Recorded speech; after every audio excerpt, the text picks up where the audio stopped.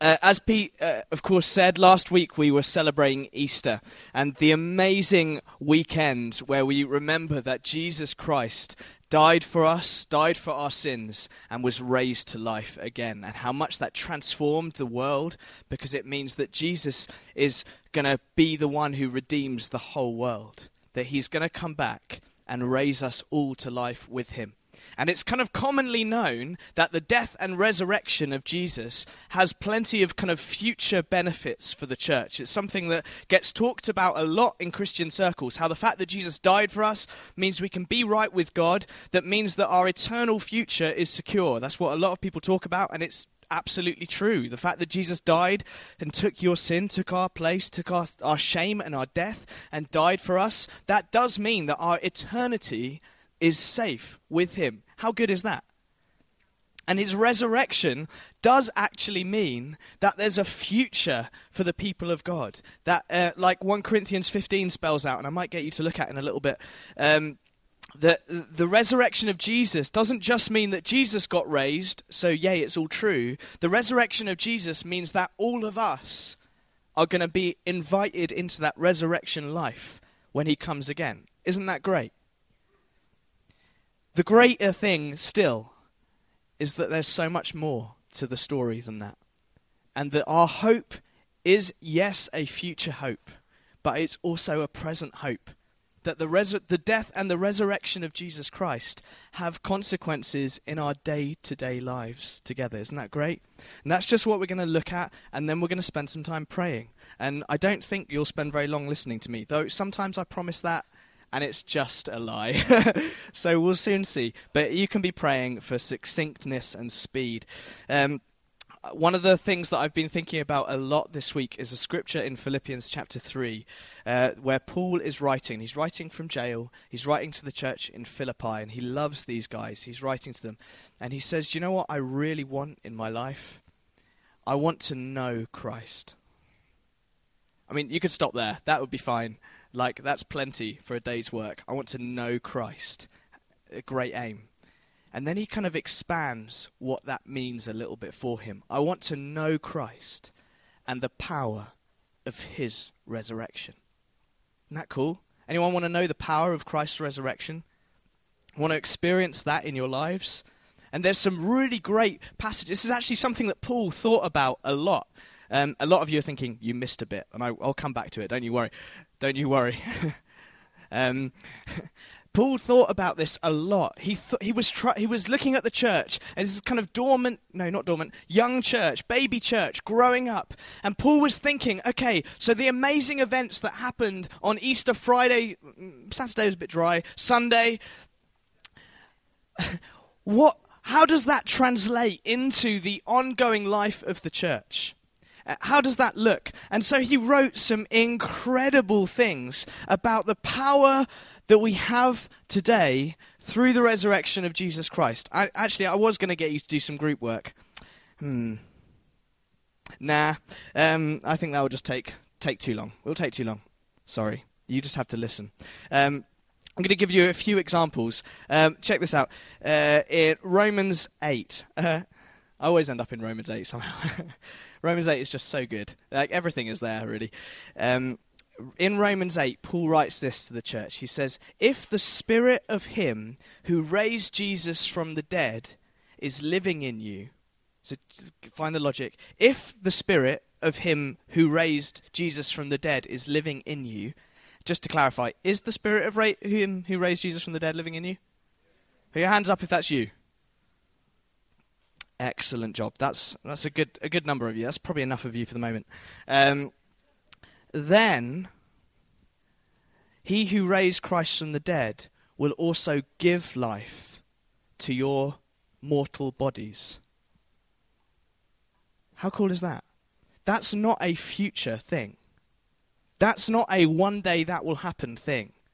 That is talking about our here and now body, our here and now experience, that the Spirit who raised Christ from the dead wants to move through our bodies now and give us new life in his Holy Spirit. It's a day-to-day lived experience thing. He says it a little differently in Ephesians. chapter 1, he says this: I pray that the eyes of your heart may be enlightened in order that you may know the hope to which he has called you, the riches of his glorious inheritance in his holy people, and his incomparably great power. I can't even say the word, it's so good. For us who believe. That power is the same as the mighty strength he exerted when he raised Christ from the dead and seated him at his right hand in the heavenly realms. Now that is massive. That is way above my level of lived experience. That the power that raised Jesus from the dead isn't something that I will someday have access to. It's something that God is pouring out into the lives of us now. It's something that he wants to see more active in us now. All those in favour? Aye. Yeah, very good. I didn't prep you very well on that one. So it's a current reality. It's also something that, if you're a believer, is already happening in your life, whether you like it or not. Where it says that it talks loads in the New Testament, and again, this is particularly Paul. He talks loads in the New Testament, speaking to the church, that actually, even right at the beginning, when you give your life to Jesus, what happens in your life is like a death and a resurrection. It's like you dying to the old way of life and coming to new life in Jesus. So he talks about baptism in Romans chapter 6, and he says, you know, when the picture of baptism is that you get dunked into the water like this, and hopefully not too long later, you get raised up out of the water. And Paul says it's like the image of being buried, dying, and then being raised up to new life. Paul says that is like Christ. You're kind of being joined in to the Easter weekend, even in that moment, so that the life of Jesus is working through you. And what that should mean is that for all Christians, for all of us today, we should see something of the dynamic power of the resurrection of Jesus in our lives. We should see new desires and new life floating up in us, like happening. We should see that when people meet us, they meet something of Jesus' risen life. They should see something of an authority, something of a power, something of an influence, something of his contagious life that just brings other people to life. Now that's really, really good. That's really, really good. But one thing that frustrates me more than anything else, I think probably in my life, the thing that frustrates me more than anything else at the moment, is when I look at the church, not just in general, but when I look at the church and I think, how different are we really? Does anyone else ever do this? How different are we really? Like, you know, you look at any normal group of people and they'll have falling out and they'll have pain in their lives and they'll want to see things happen and it won't happen, and they'll have real personal issues with each other, and there'll be conflict and they'll be struggling and there'll be people hurting other people, and then you come to the church, and what I want to see when I come to the church, is a completely different picture. Is a picture of the life, the resurrection power of Jesus just at work all the time. That's what I want to see when I come to the church. But what do you see on the news when it comes to the church? We see all the same stuff. Does this frustrate anyone else? It drives me absolutely crazy that in the body of people who are supposed to represent the resurrection power of Jesus, and sometimes we do, so in fact often we really, really do. But you see all the same stuff. We have people hurting each other and doing damage long-term to each other. Conflict and pain and struggle and things we hope for that don't happen. And sometimes I'm like, Jesus, you say this stuff. You say you've got the resurrection power of Jesus. Where is it? This new life. Some of the time, where is it? Now, I'm not trying to impart lack of faith, by the way. That's just not what I'm trying to do. But is this connecting with people? Do you ever feel this? Am I the only one? I'm not the only one, am I? Oh, thank goodness. For a moment, I was worried that you were going to stone me.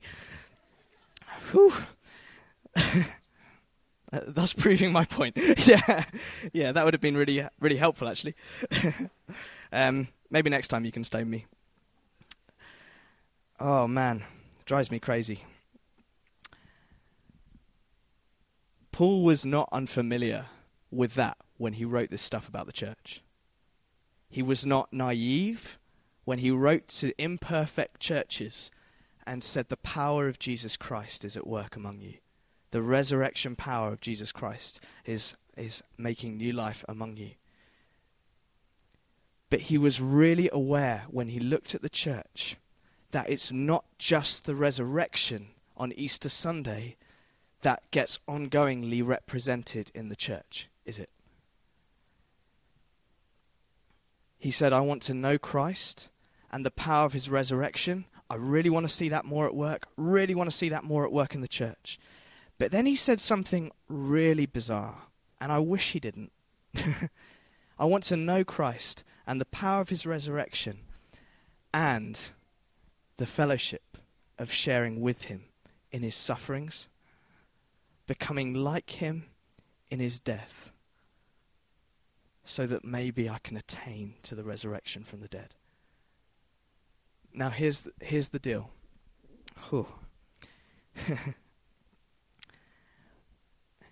There are certain hazards involved in following a king who got murdered.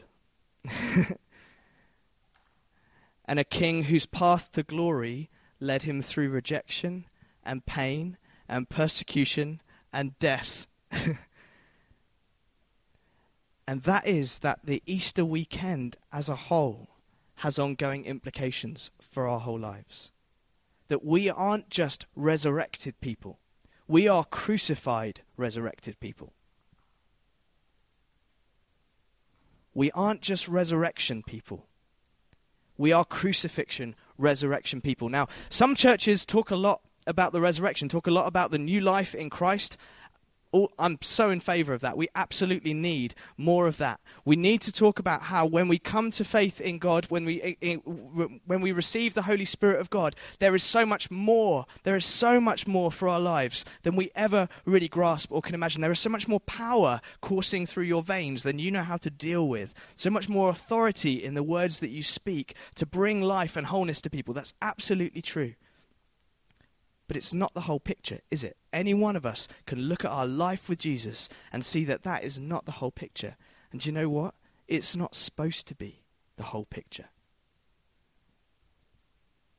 Because we follow a crucified, resurrected Saviour. And Paul looked at it this way. He said some really bizarre stuff looking at his own life.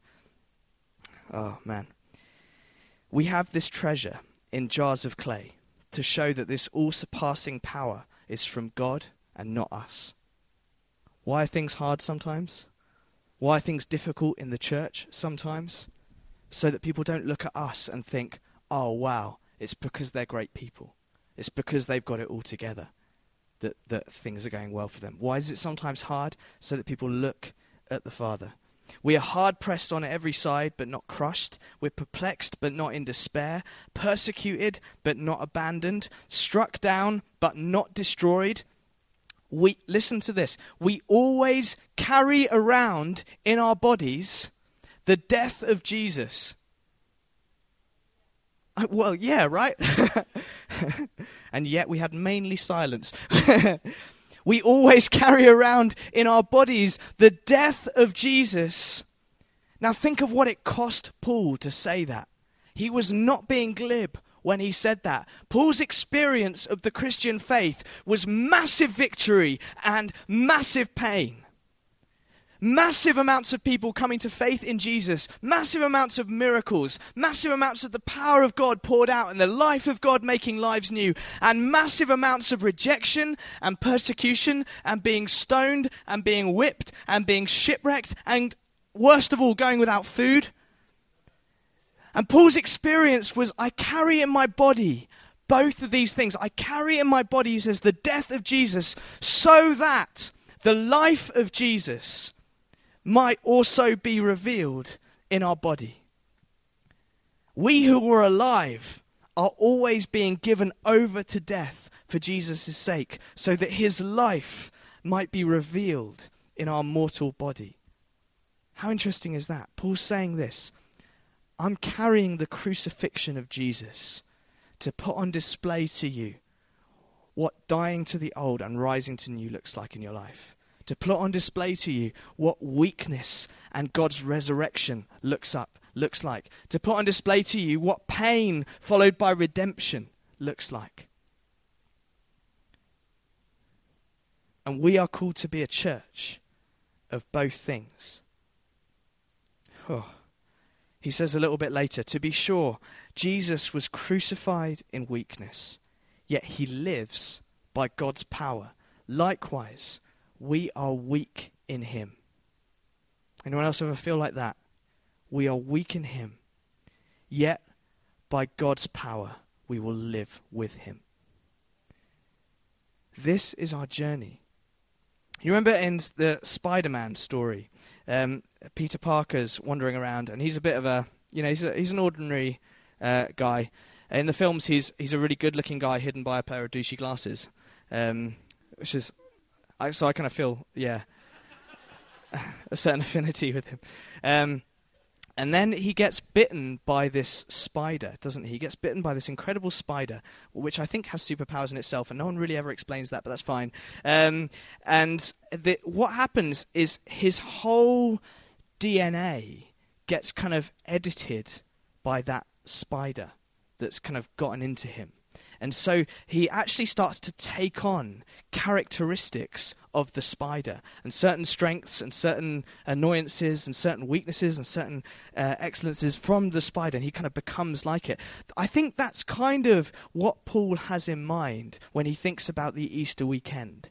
He's like, when you come to faith, you get kind of bitten by this Easter thing, this crucifixion, this pain, this agony, and this resurrection. This new hope, this new life. And it kind of becomes a part of who you are. So that when you look at any Christian life, you will see present in this kind of weird way, at the same time, the crucifixion and the resurrection. Now, I know that we could all look at our own lives and see both of those things. I know that you could look at your life, look at your walk with God, look back and see certain real victories. And think of things where you've seen amazing answers to prayer. Times where you've seen God move in power, where you felt like his voice spoke to you. Times of real newness of life, and when you started to win at sin. Not winning at sin, winning at not doing sin. That's what I mean. Winning at sin is bad, and you should talk to me afterwards. Unless it's gambling, in which case come and talk to me afterwards as well. No, I'm kidding. That was a terrible joke. Sorry. I repent. Less, Lord. Luke, help. Okay. Oh, boy. And then there are other times, aren't there, where we look at our lives and we think, oh, I prayed for that person for ages. Where's the healing? I prayed for new life in that area for ages. Where's the victory?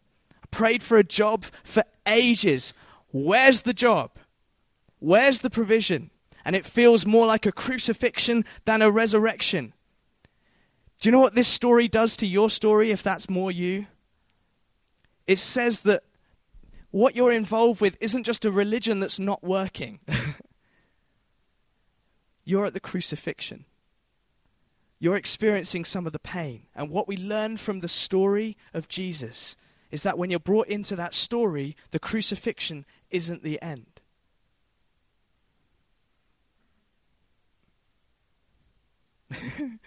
Yeah. Resurrection's coming. And in our lives, there will always be both. But it's okay because the full resurrection is coming. There is a future tense that will make this glorious. Whew. I was really struck just this week thinking about some of the things that have felt more like a crucifixion in the last little while, more like the presence of the crucifixion in our lives. I was thinking, remember last Sunday, all around the world we were celebrating the good news that Jesus is alive. And then in Lahore in Pakistan, 70 Christian people gathering to celebrate are blown up. And in the same moment, you've got this bizarre picture of exactly what following Jesus looks like. It looks like a death, and it looks like a resurrection. I think that these two concepts actually come together most clearly in a funeral. Have you ever been to, most of us will have been to a funeral, particularly funerals of Christians. And you've got this mixture of emotions as you are on the one hand delighted that the resurrection is a present reality for them, that they are with Christ and enjoying his presence. But there's also this pain. There's also this gap. Listen, the resurrection and the crucifixion means that's not a mistake. I mean, it's not God's will either, I don't think. But it's not a mistake. You're part of this story of crucifixion and resurrection. And for Jesus, he's done the journey before us, and it ends in glory. It ends in healing. It ends in wholeness, and it ends in life.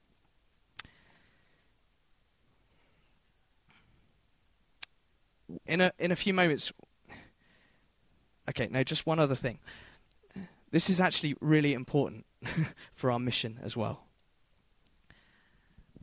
For people to see a resurrected Jesus, they need to see a church that lives in newness of life, that lives in the power of the resurrection of Jesus. For people to see the reality of Jesus' resurrection, they need to see us living the resurrection. Cool? For people to see the reality of the crucifixion, they need to see a church that is willing to lay its life down, that knows what it is to meet death and experience real pain and have the courage to walk through it. Now that's not easy, but it is, I think, biblical. Paul says, it's just what he just said, isn't it? I carry around the death of Jesus so that you can see his life. He said it in Colossians 1:24 as well. He said, I fill up in my flesh what is lacking with Christ's afflictions. His point there was, my suffering shows you Jesus. My pain shows you Jesus. And my pain shows you Jesus' death, and my victory shows you Jesus' life, and you need to see both. And when the world looks at the church, it needs to see both. It needs to see not a veneer, and not what we just try and put in the press, not just the cross, not just the resurrection, but a crucified, resurrected church that lives for a crucified, resurrected Messiah. Amen? Are we making sense today? That's much better than I was hoping for. Excellent. Okay. Wow. What I really want this to be, and where I want us to kind of close in on now, is I want, for some of us, you're like, okay, I'm seeing the pain, and I need some new hope. I need some new hope. And the crucifixion is a heavy, heavy thing, and it's not a nice thing to carry around with you. Some of us, actually, Pete, we were praying about this a little bit earlier. I'd like to do it again in just a little bit. Actually, if you feel like your story is more marked by the crucifixion, then I want you to get prayer in a little bit. James spoke a couple of weeks ago on how God loves to change our stories. Well, I think maybe change is the wrong word, but he crashes into our story. He collides with our story, and our story is never the same again. And Jesus brings new life out of the dead places in our lives to such a point that the devil is sorry he messed with you in the first place. Like the death of Lazarus. You remember the death of Lazarus? The story of Lazarus? And Jesus hears that his friend is ill, but he delays a couple of days and doesn't go and heal his friend. Gutted. And he shows up and the friend has been dead. Lazarus has been dead for a few days. And Martha says, oh, Jesus, is it Martha? If you were here, my brother wouldn't have died. I always get confused. And Jesus says, I can't remember how it goes. Lazarus will rise again. And she says to him, I know he'll rise again at the resurrection. She has a sense of the future hope, but not of the present reality of what Jesus wants to do in her life right now. And Jesus says, I am the resurrection and the life. I've come to bring new life into your life. And you know what? I think after Lazarus is raised, the devil was really, really, really regretful that he made him ill in the first place. Because all of a sudden now we've got a guy walking around saying, I was raised from the dead, rather than just a guy walking around saying, I'm still alive. I don't know about you, but not many people become a Christian because I walk up to them in the street and like, hey, I'm alive today, and I was yesterday. But with Lazarus, I reckon probably a few people were interested in Jesus afterwards. And Jesus brought such resurrection, such joy into his situation of pain. We're going to pray for those of you who feel like that. There's a whole other group that I just feel like you're just ready for more of the resurrection power. You just want more life, more of his power, more of his authority. I've tasted kind of it in my own life. And I look at my life and I see some real victory and some real times of, yeah, come on, I was getting it then. I was getting it. But those of you who want more, put your hands up. Just more of his Holy Spirit. I just want to know the power of the resurrection. But listen, the thing with resurrection is it is really hard to get raised from the dead if you haven't died. So the path to a resurrection story might hurt. Peter writes to the church, he says, thanks be to God. He's given us a new birth into a living hope through the resurrection of Jesus from the dead.